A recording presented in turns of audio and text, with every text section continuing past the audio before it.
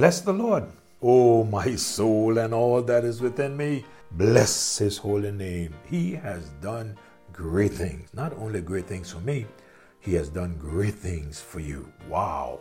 One of the things that he did for you and I, he left heaven's glory and came to a sin-cursed earth, took upon him the form of a servant. Oh, took our sins upon him. Yes. Oh, went to the cross. When he was there, he cried out, my God, why hast thou forsaken me? If you ask me why he was forsaken by the Father, it was because of you and me. His love for you and I.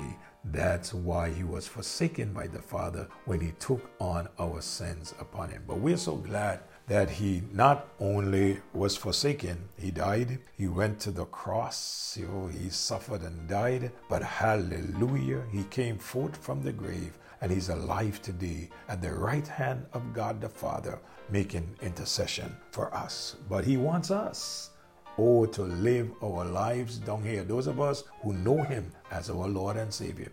He wants us to live our lives in such a way that will bring honor and glory to him. The songwriter, a soul winner for Jesus, he said, I want to be a soul winner and bring the lost to Christ, that they his grace may know.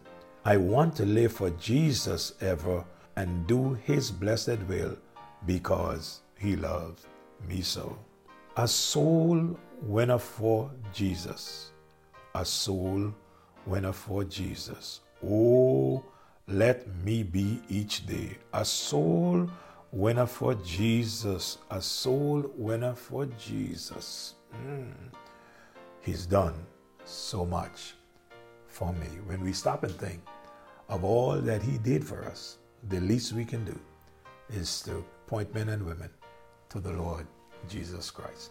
We are challenging each other every morning and sharing from the Word of God that, we can be Christians and live our lives in such a worldly way that they become very useless here on planet Earth. And we are looking at one of the Old Testament characters, the man by the name of Lot. And we see that he lived a life on earth, a saved man. The Bible calls him righteous. But when he comes out of Sodom, there's nothing that he can take with him. All that he accumulated was left in Sodom. So we are looking at, he soon became out of touch with God. How? We looked at, he lost the consciousness of the presence of God. We looked at, he lost the peace of God he once experienced. This morning I want us to look at, he lost the power of God. And I must say, that is if he ever had it at all. When he's supposed to be a powerful witness for the Lord, he became a weak, failing, backsliding man who was known before as a righteous man. His case was that like Samson. Permit me this morning to spend most of my time sharing with you from Judges chapter 16, verse 4 to 20, in regards to this man Samson. The Bible said, and it came to pass after that he loved the woman in the valley of Sorek, whose name was Delilah. And the lords of the Philistines came up unto her and said unto her, entice him, and see wherein his great strength lieth, and by what means we may prevail against him, that we may bind him to afflict him, and we will give thee every one of us 1,100 pieces of silver. And Delilah said unto Samson, tell me, I pray thee, wherein thy great strength lieth, and wherein thou mightest be bound to afflict thee. You would believe that a wise man like Samson, hearing a woman asking such a question, that he would keep his head on.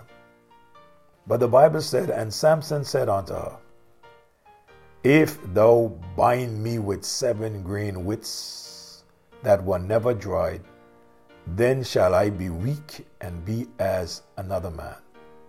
Then the lords of the Philistines brought up to her 7 grain wits. Notice, she told them already what Samson said to her. They brought these wits which had not been dried and bound him with them. And verse 9 said, and there were men lying in wait, abiding with her in the chamber. And she said unto him, the Philistines be upon thee, Samson. And he breaks the wits as a thread of tow is broken when it toucheth the fire. So his strength was not known. Tied him up with the wits, put him to the test, bust them up, and is free. And Delilah said unto Samson in verse 10, behold, thou hast mocked me and told me lies. Now tell me, I pray thee, wherewith thou mightest be bound. And he said unto her, if they bind me fast with new ropes that never were occupied, then shall I be weak and be as another man.